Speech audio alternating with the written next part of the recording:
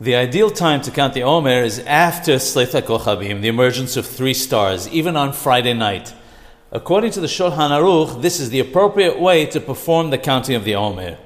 One may count the Omer after the stars come out, even if one hasn't yet prayed Arbith. However, ideally, one should pray Arbith first and then count the Omer because of the concept of Tadir v'she'enu Tadir, Tadir Kodem. Something that takes place regularly, which in this case is Arbith, which is prayed every day, takes precedence over something that only comes occasionally, which is the case with the Omer.